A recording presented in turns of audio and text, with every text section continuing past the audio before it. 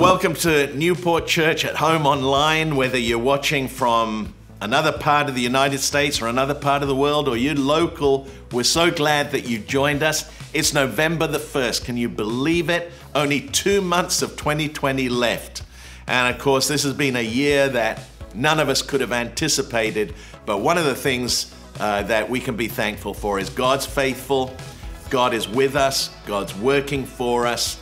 And I want to really encourage you during this time, let's open our hearts and open our spirits. And I pray that God will uplift you during this time of worship, during the word, and as we gather together in our homes, let's pray that God will do the work that only He, the Holy Spirit, can do in each one of our lives. In Jesus' name, amen. Well, good morning, Newport Church. We are so excited that you are with us this morning. Come and worship with us. Stand to your feet. Let's praise the name of Jesus this morning.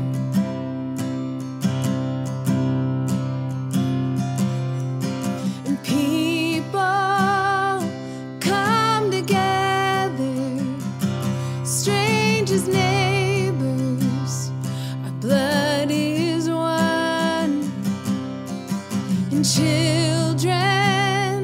of generations of every nation, His kingdom come. So don't let your heart be in trouble, and hold your head up high. Don't fear no evil, and fix your eyes on this one truth. God is madly in love with you. So take courage, hold on, be strong. Remember where our help comes from.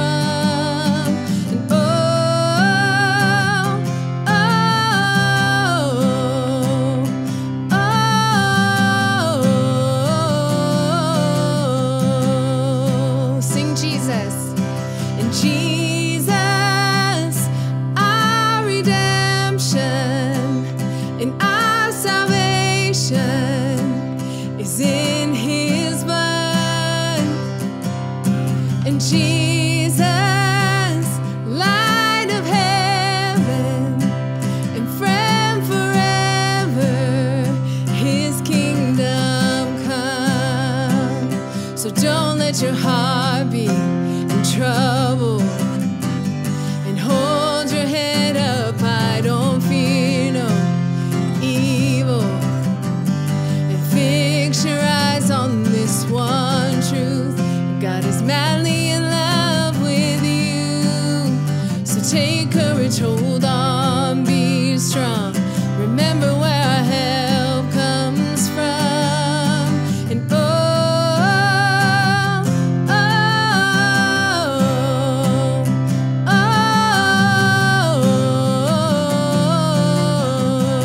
sing the O's one more time. And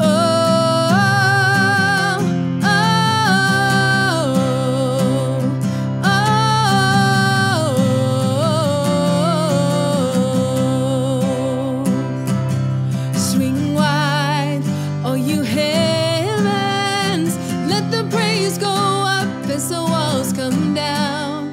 All creation, everything with breath, repeat the sound. All His children, clean hands, pure hearts, good grace, good God. His name is Jesus. Sing it again, swing wide, swing wide, all you heavens, let the praise go up as the walls come down. All creation, everything with breath, repeat the sound. All His children, clean hands,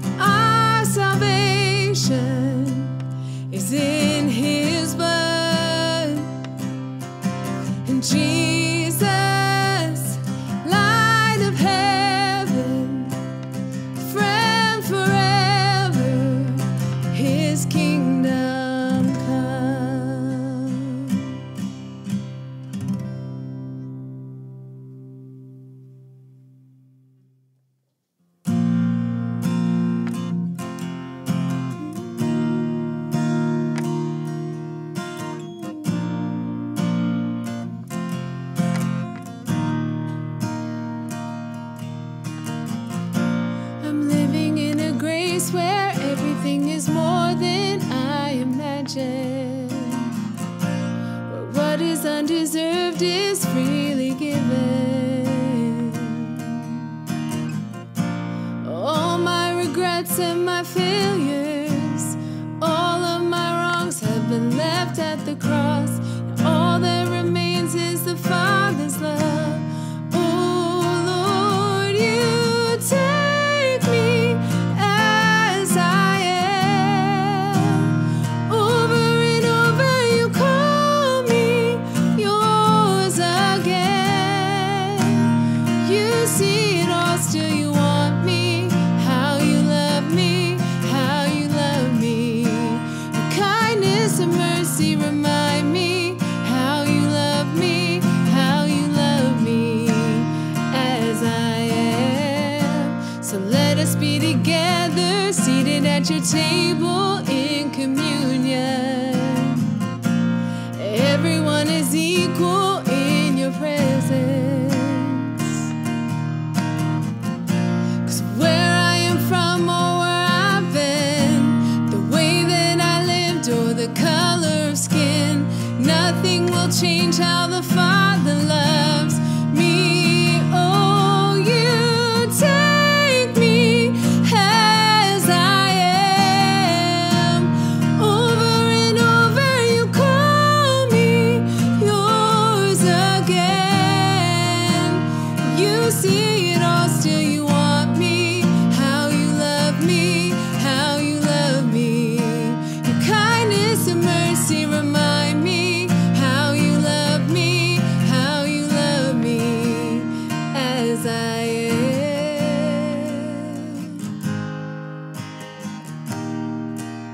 Oh, as I am.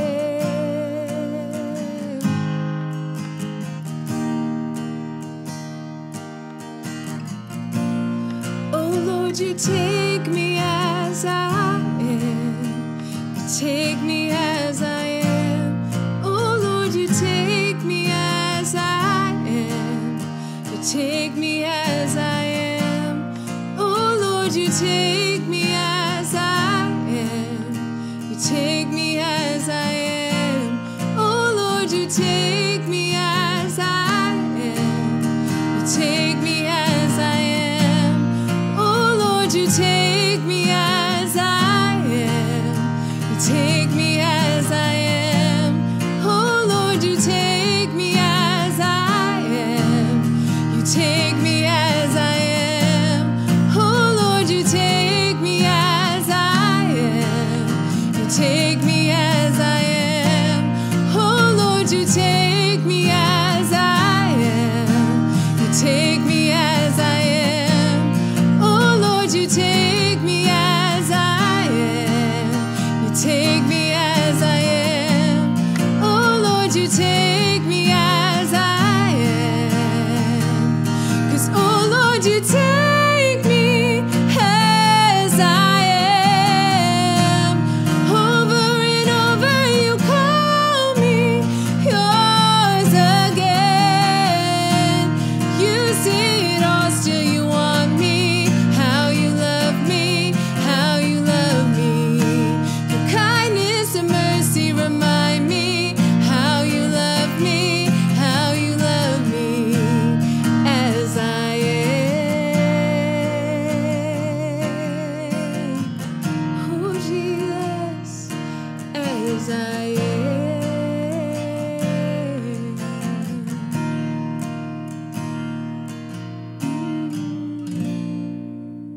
Well, we're so thankful for our worship team who always do such a great job leading us in worship. And of course, we're very excited about next weekend when we're going to be gathering together in church. It's going to be an exciting day. After 8 months of not meeting, we're going to be able to gather in person.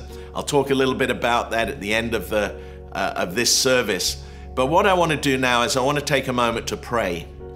Pray for our nation. Pray for God's grace on this time as we go through the process of the election this coming week. And I think it's important for us, regardless of whatever our political views are, it's important for us as the church at this time to pray. And I think one of the greatest passages in Scripture that I think is most pertinent at this time is Proverbs 14 and verse 34, which says that righteousness exalts a nation. When righteousness is established, a nation is blessed. And I think that our prayer should be that the outcome of the election will take us on a path of righteousness and peace for our nation. The Amplified Version puts it this way, and I think it puts it so well: righteousness, moral and spiritual integrity, and virtuous character exalts a nation. So let's pray that the result of the election puts us on that path, puts us on that trajectory. And in the midst of it all, let's understand that God is sovereign. And in my message today, I'm going to be speaking about the sovereignty of God, which I pray will shed light not on just this, but on the days in which we live. So I want to take a moment to pray together and pray that God's grace would be great at this particular time for all of us and for our nation as a whole. Father, we thank you today for your grace. We look to you and we thank you that you are the sovereign Lord, that you sit in your throne in heaven, and that your purpose is being established. You said your kingdom will come and your will be done. And so we pray at this time as we approach the election, help us to keep calm spirit, help us to keep focused on you, and help us, Lord, to be a people who seek righteousness for this nation. We pray that the outcome of this nation would see righteousness, integrity, and virtue established. And so we thank you today. We put our trust in you, and we pray for your peace in our hearts and your peace in our land. In Jesus' name we pray. Amen, amen, and amen.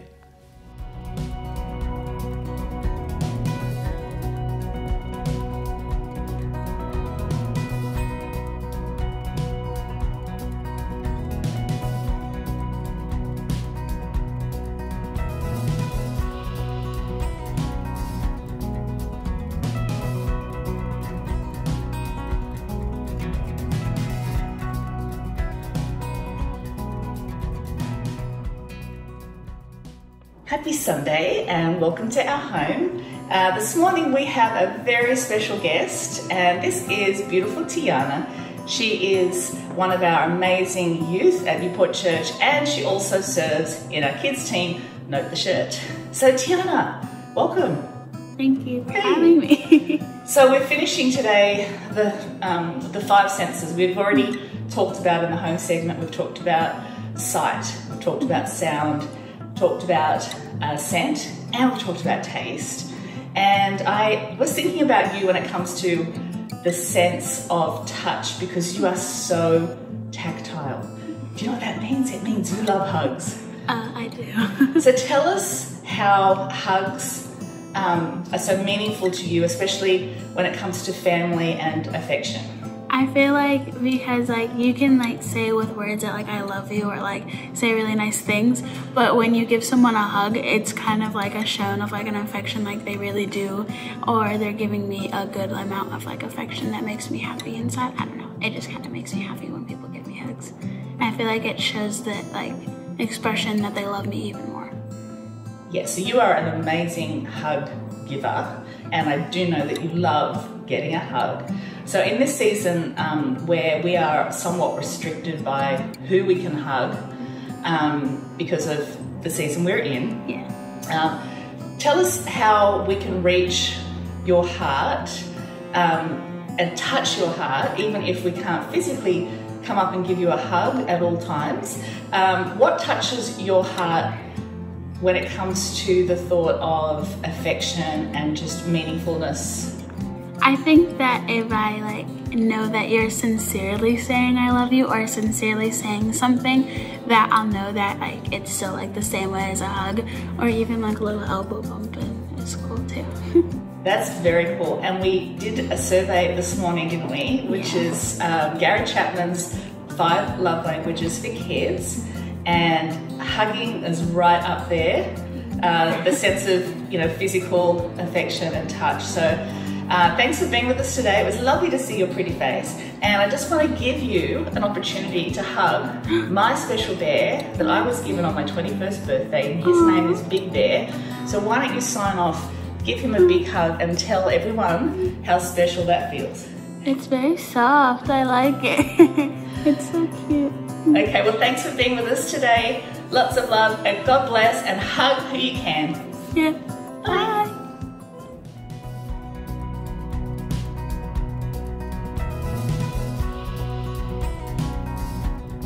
Well, today I want to continue in the series we started last week entitled Great Grace. And the title of my message today is Strength for Today, Hope for Tomorrow. I couldn't think of a time when these words are more timely. We need strength for today and we need hope for tomorrow. And those words came to me as I thought about a hymn that I haven't sung for a long time, but is a classic hymn. It was written in 1923 and has been sung for the last 100 years. Many people have done different versions of it, but it's such a great hymn because it talks about the faithfulness of God. And in that hymn, there's a verse there which says this, I'm reading it now. Pardon for sin and a peace that endureth, thine own dear presence to cheer and to guide. Strength for today and bright hope for tomorrow. Blessings all mine with 10,000 beside. And I love that verse. And in the midst of it, it talks about how when we have an understanding that we've been forgiven, when we have an understanding of God's grace, it gives us a peace that passes all understanding. When we have God's presence to comfort us and help us along the way and to guide us along the way, we begin to know God's strength for today and hope for tomorrow. And what the writer of that hymn was saying is that God gives to us a measure of grace for every single day that will give us the strength that we need for that day and a hope for tomorrow.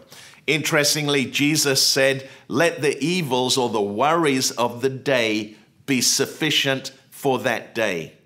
In other words, don't worry about tomorrow. Don't worry about what's going to happen. Just focus on today. And God will help you through today. And then tomorrow will be a new, fresh day where we can experience His strength with a hope for all that comes tomorrow.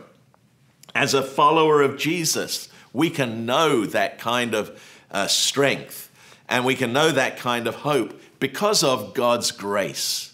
Last week, I talked about the grace of God. The word grace comes from the word charis, which means God's undeserved mercy, God's undeserved forgiveness and favor that comes to us through the work of Jesus Christ. It's a gift to each and every one of us. But also talks in the book of Acts, it says that great grace was upon the church. The word grace, great, is the word mega,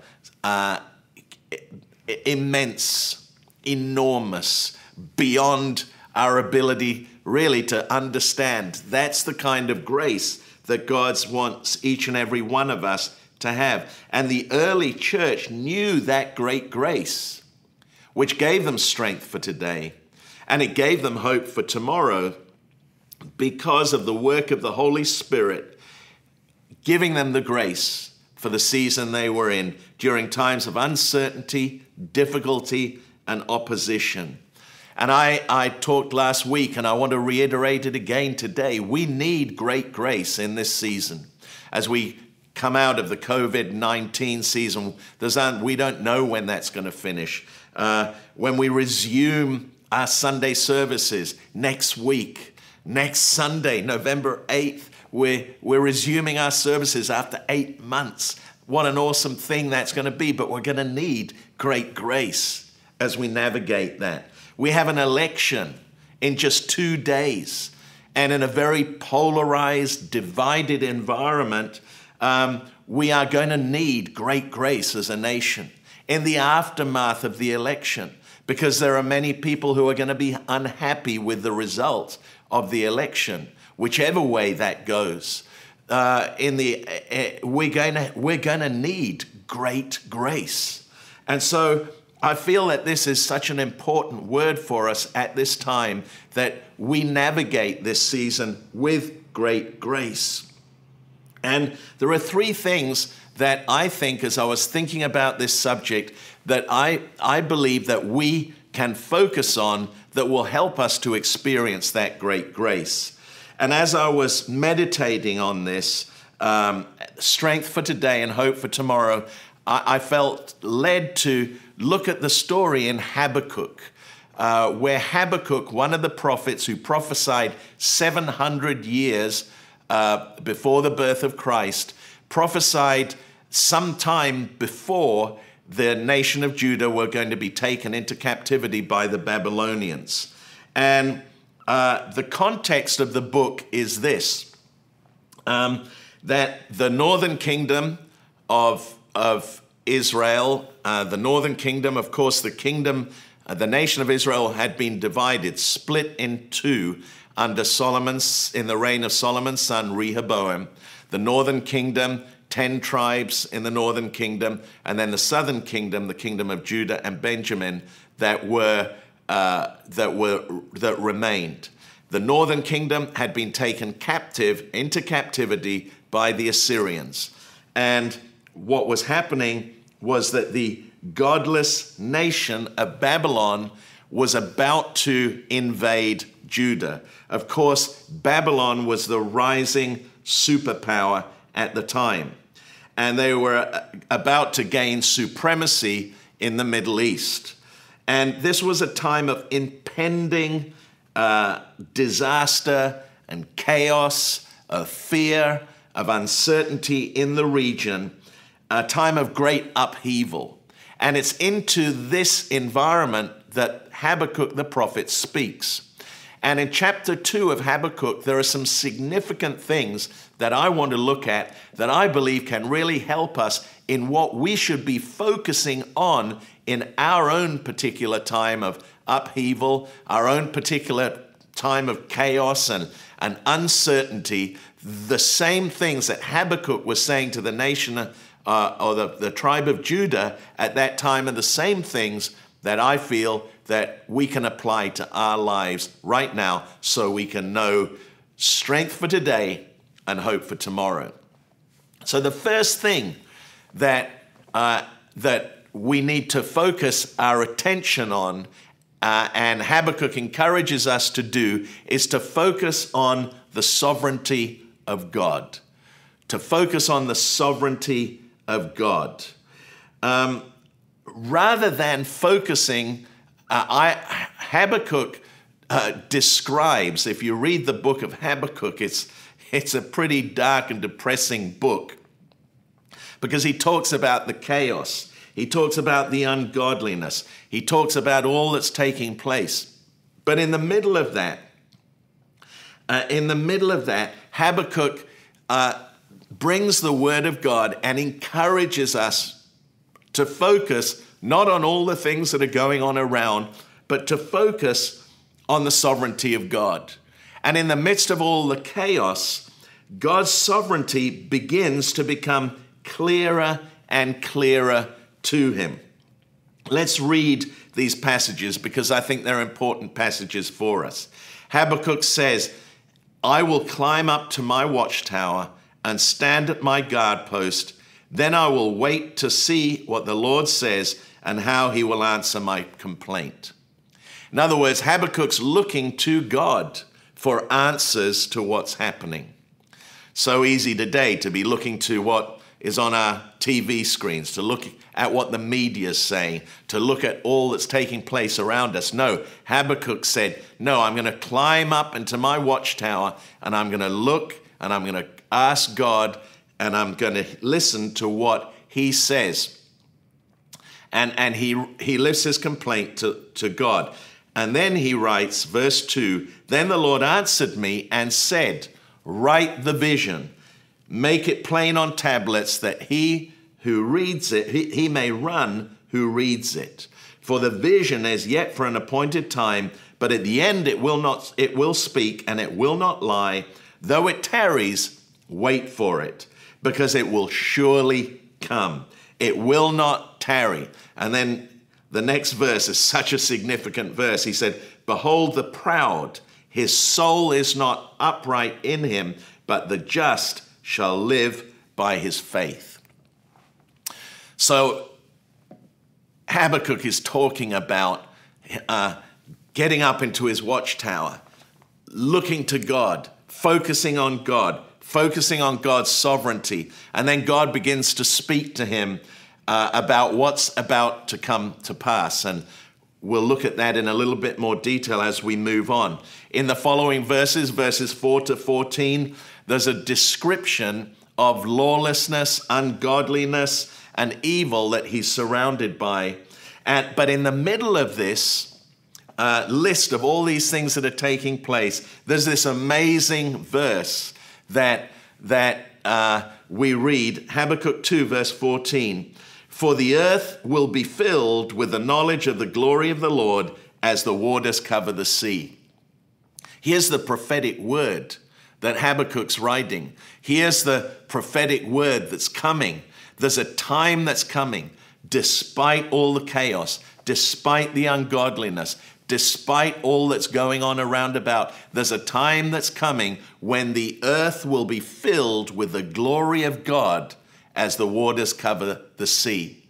I love that, because that's what gives us strength for today and hope for tomorrow.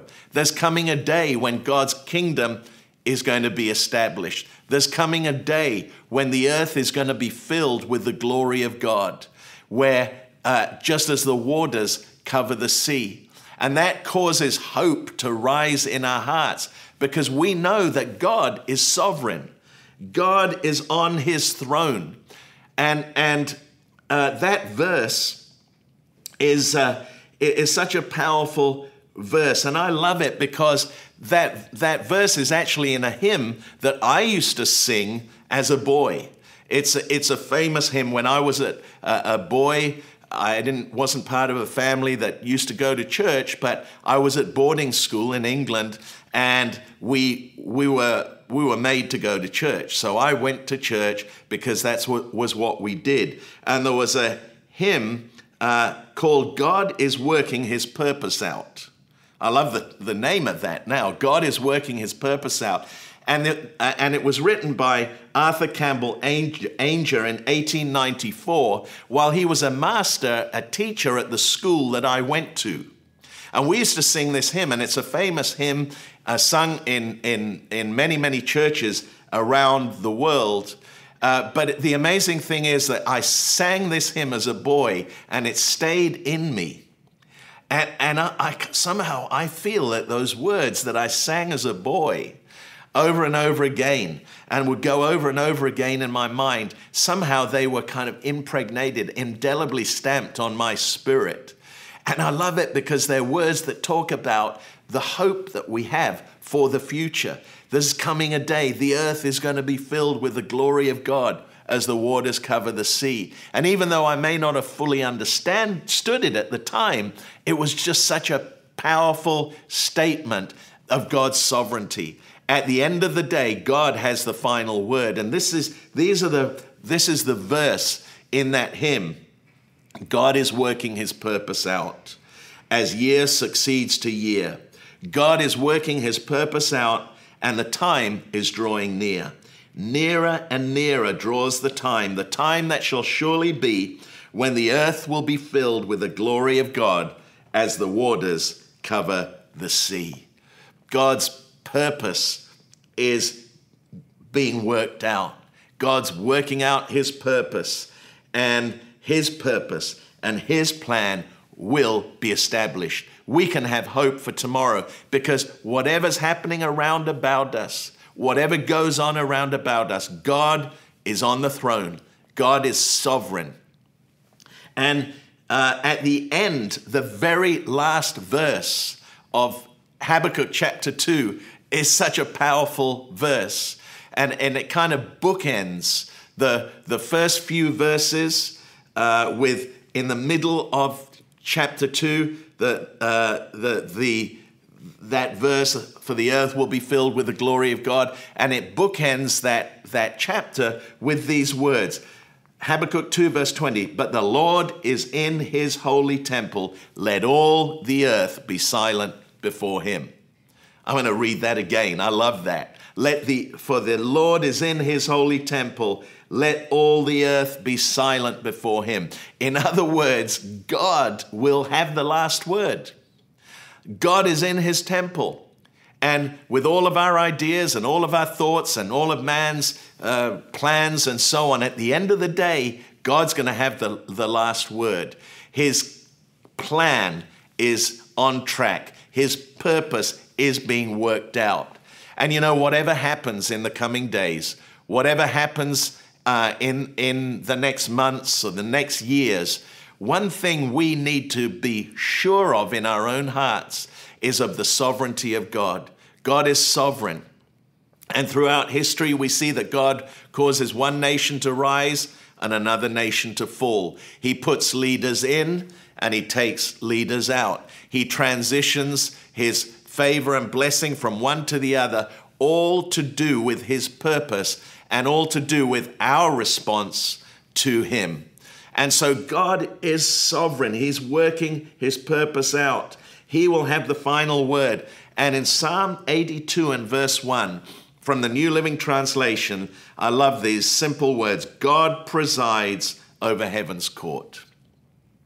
God is presiding over heaven's court.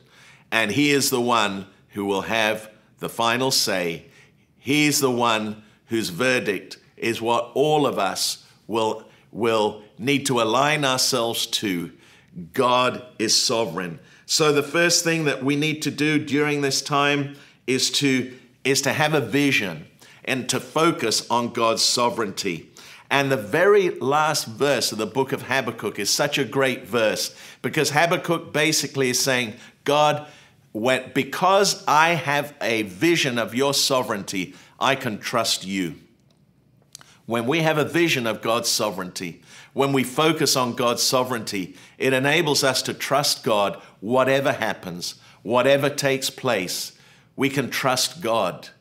And so in Habakkuk 3:17-19, he says this, even though the fig tree have no blossoms and there are no grapes on the vines, and even though the olive crop fails and the fields lie empty and barren, even though the flocks die in the fields and the cattle barns are empty, yet will I rejoice in the Lord. I will be joyful in the God of my salvation. The sovereign Lord is my strength. He makes me sure-footed as a deer, able to tread upon the heights. I love that. He's saying whatever happens, whatever takes place around about me, yet will I rejoice in the Lord, and I'll be joyful in God because he is the God of my salvation, and he's the one who resides in heaven's court. He's the one who will have the final word. Let all the earth be silent before him. So that's the first focus that we can have at this time so we can know strength for today and hope for tomorrow. The second thing that we can focus on is our divine purpose. I believe that the church, that we were born for such a day as this. It's our hour. It's our moment. It's our opportunity to fulfill our purpose. God is establishing his purpose because he is sovereign, but he wants to establish his purpose in partnership with each and every one of us. And so in the first verses that we read about how God said, write the vision, make it plain, that he may run who reads it. And he goes on and says, the just shall live by faith. In other words, we need to see and get a vision of God's divine purpose for each and every one of our lives. We are a part of the solution. Thank God that God has rescued us, and we can, by His grace, not be a part of the problem, but be a part of the solution to all of the challenges and all of the issues and all that the world is going through at this particular point of time. And those words, the just shall live by his faith, mean that we need the only way that we can fulfill our divine purpose, our God-given purpose, is when we have a revelation of God by faith, by trust in Him, by having faith in God and faith in the purpose that He has for us.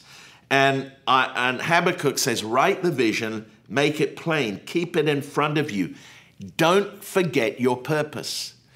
It's so easy for us to get distracted. By nature, I'm the kind of person that easily gets distracted. Multiple interests and multiple things that are happening, and so easy for me to get distracted. And I have to work on keeping focused on what I'm doing, not being distracted. And this is what God is saying. Don't be distracted. Write the vision, make it plain, keep it in front of you. Even though it tarries, keep focused on it. And that not only you, but those that read it can run with it and be energized by it. You see, purpose and vision give us direction when the way is not clear. Maybe the way right now isn't clear for all of us. We don't know what these coming months, even 2021, we're all praying that 2021 is going to be a totally different year to 2020, but we don't know. The way's not clear, but purpose and vision give us direction when the way's not clear. Purpose energizes us when we're weary. Vision energizes us when we're weary. Do you ever get weary? Yes, we all get weary, and we all need to be energized. But one of the ways to be energized is to be energized by the Spirit of God. Those who wait upon the Lord shall renew their strength. They will mount up on wings as eagles. They'll run and not be weary. They'll walk and not faint. And a vision and purpose also give us a message of hope to take to our world, that we can take to the people in our world who don't know what it is to experience that purpose. So the second thing is that we need to keep our focus on is our divine purpose. First of all, the sovereignty of God. Secondly, our divine purpose. And thirdly, godly unity. Godly unity. When we look at the nation of Israel, their demise came about to a large degree because they failed to understand the power of unity.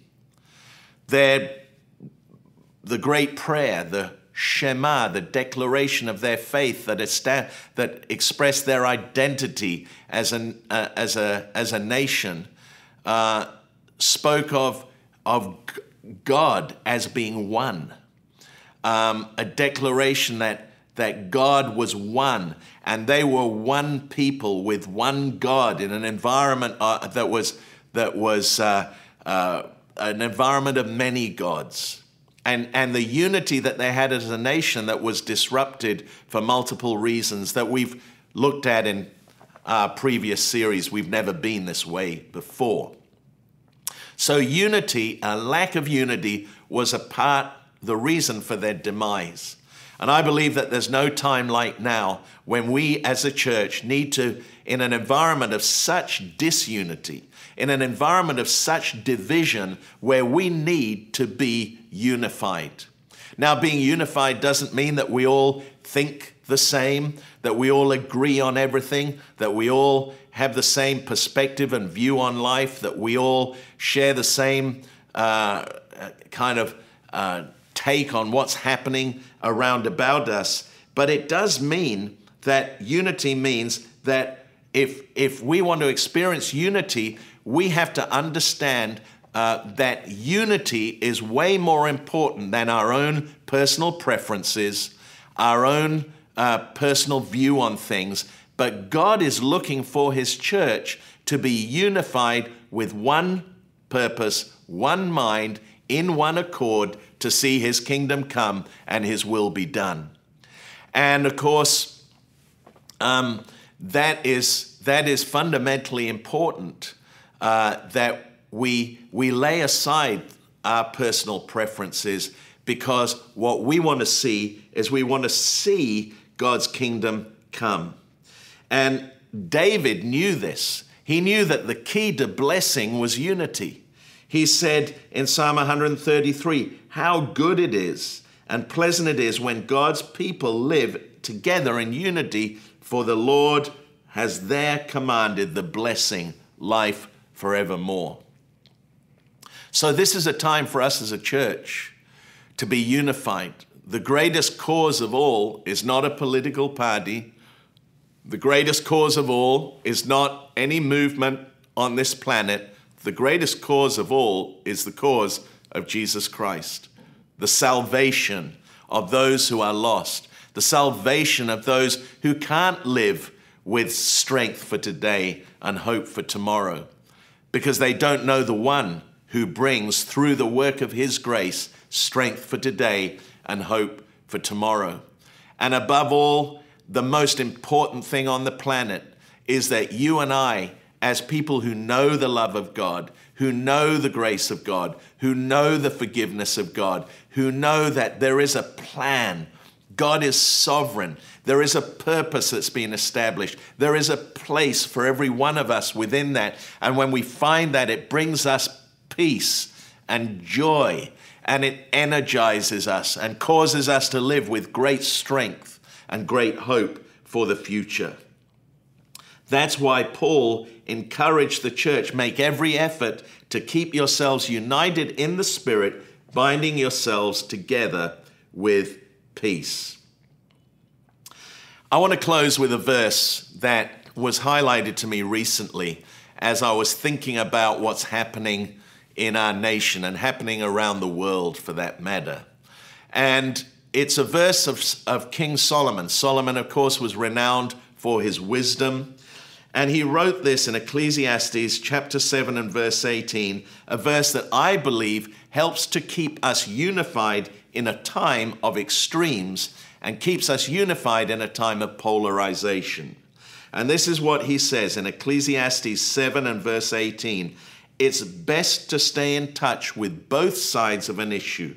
A person who fears God deals responsibly with all of reality, not just a piece of it. There's some great wisdom there. It's so easy to get caught up in the extremes. It's so easy for us to come to conclusions with only pieces of reality. So easy for us to make judgments when we don't see the whole picture, when we don't know the whole story. So easy for us to become polarized because we're only seeing things from one point of view. And I believe that this is such a powerful verse that for us at this particular time, let's not get caught up in all of the extremes that are taking place, but let's keep focused. Let's keep focused on what is going to bring the kind of change to our nation that is going to bring hope and strength for today and hope for tomorrow. Let's focus on God's sovereignty. Let's focus on our divine purpose. And let's focus on unity, godly unity that will cause us to come closer and draw closer to God, closer to each other, rather than dividing us and pulling us and pushing us apart. That, I pray, will be our experience at this time. And as we do that, I believe we'll know God's blessing. We'll know strength for today and hope for tomorrow. May that be our portion. May that be what we experience. And may great grace, mega grace, be upon us all in Jesus' mighty name. Amen. Well, I pray that that message encouraged you. And if you have never, ever accepted Christ as your Savior, never invited Jesus to touch your life, to come into your heart, you've never accepted Christ as your Savior, I want to take a moment to encourage you to pray a prayer with me that I know will transform your life, not just for time, but for eternity. Jesus came in the middle of time. He was born so that you and I could be forgiven, so that we could know our Heavenly Father, come home to our Heavenly Father. He came to demonstrate God's love to us, and the greatest demonstration of that was when He hung on a cross and He took upon Himself our sins so that the punishment that was due to us would be paid for, and the price of that would be paid, of our sins would be paid for by Him. And all you have to do is to accept what He did. It's the free gift of God for you. Maybe you prayed this prayer in the past, but you want to make a recommitment of your life to Christ. I encourage you to pray this, and I know that God's going to fill your life with strength and hope as a result of it. Let's pray. Heavenly Father, I thank you today for your great love for me. Thank you for sending your Son, Jesus, to die in my place so that I could be forgiven, that I could receive the gift of salvation, the promise of eternity in heaven with you. And I thank you today. I receive you, Jesus, as my Lord and Savior. I thank you that your Holy Spirit is causing my spirit to come alive to you, and I am being born again. I am a new creation. The old things have passed away, and all things have become new. I thank you for that today. In Jesus' mighty name, amen. If you prayed that prayer, we are so glad. It's the greatest prayer anyone could ever pray. And on the screen are a number of different ways that you can connect with us. We want to help you in whatever way we can to take the next steps. We have a great course called Following Jesus, an opportunity for you to learn the fundamentals of your faith. And we want to help you to take the next step into all that God has for you. You just made the greatest decision anyone could ever make, and we want to do everything we can to help you. We're here for you, and we're so excited for all that is to come. In Jesus' name, amen. Amen. Well, I want to take a moment right now to talk about our giving. Of course, we can only function as a church. We can only do the things that we do because of the generosity of God's people. And we want to thank you for your faithfulness in giving. We want to thank you in a very difficult season for those of you, all who have contributed, all who have been faithful in the giving of your donations, your tithes, and your offerings, because it's made it possible for us to do all that we do, not just through our online services, not just through keeping our building going, even while we weren't able to meet in it, but what we're able to do in the community. We've been going out into the community. We're feeding hundreds of people every week. And over the last 8 months, thousands upon thousands of people.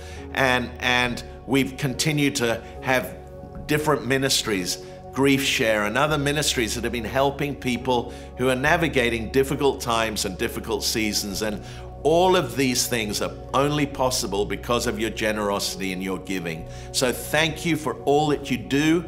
And as we give today, I just want to encourage you with the truth of God's word. God's word says that God, when we give, God promises that He will do a number of things.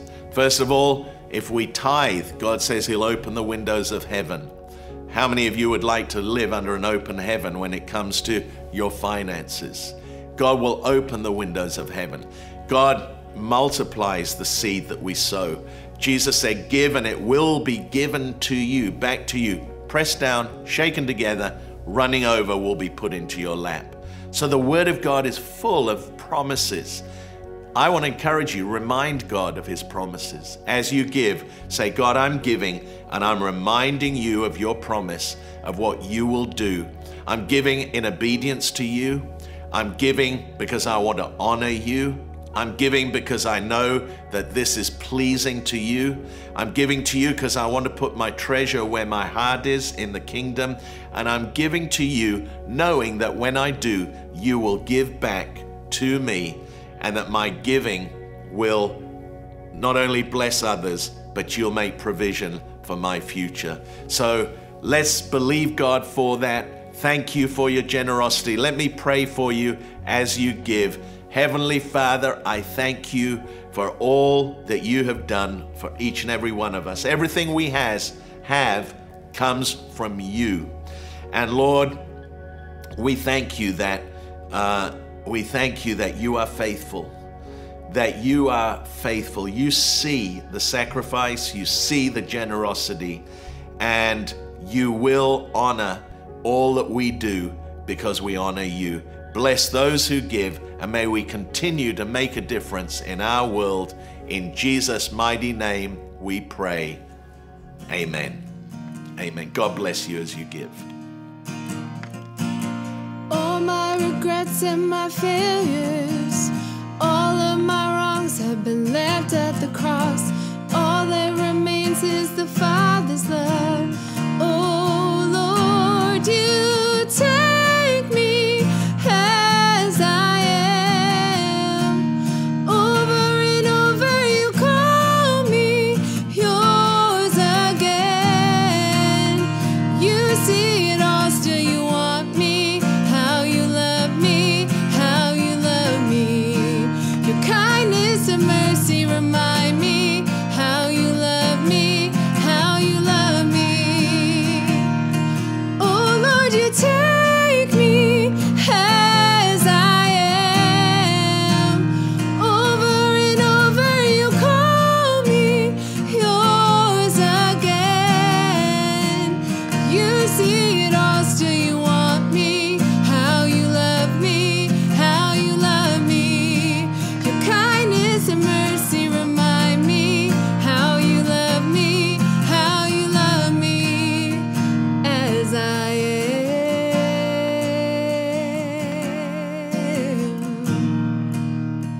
As I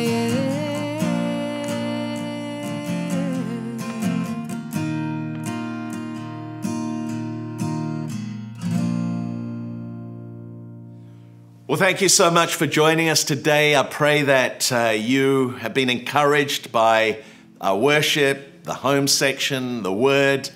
And this week, of course, is a big week with the election coming up. But it's also a big week for us as a church, because next Sunday, November 8th, 11 a.m., we're going to have our first service in our church building for 8 long months. And I'm so excited about it. I have a word in my heart. I know our worship team are ready to go.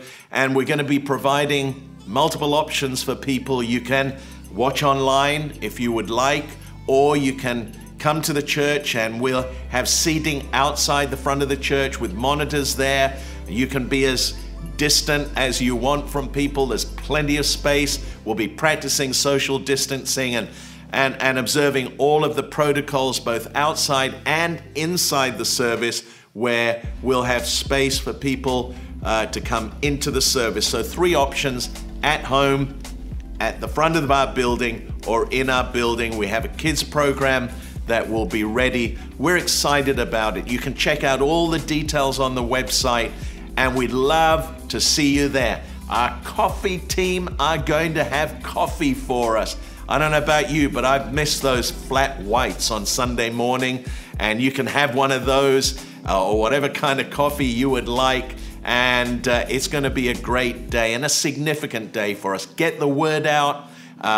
Make sure you take you get yourself ready. Of course, we're enjoying daylight saving now. Got more time in the morning, but let's get ourselves ready for what will be a great day. And I pray that God blesses you this week, that you know God's peace and you know God's grace and you know God's favor in extraordinary ways. So I pray that the Lord would bless you, He would keep you, make His face to shine upon you, and be gracious to you now and evermore. In Jesus' name, amen and amen. Can't wait to see you next Sunday, 11 a.m. God bless you. See you then.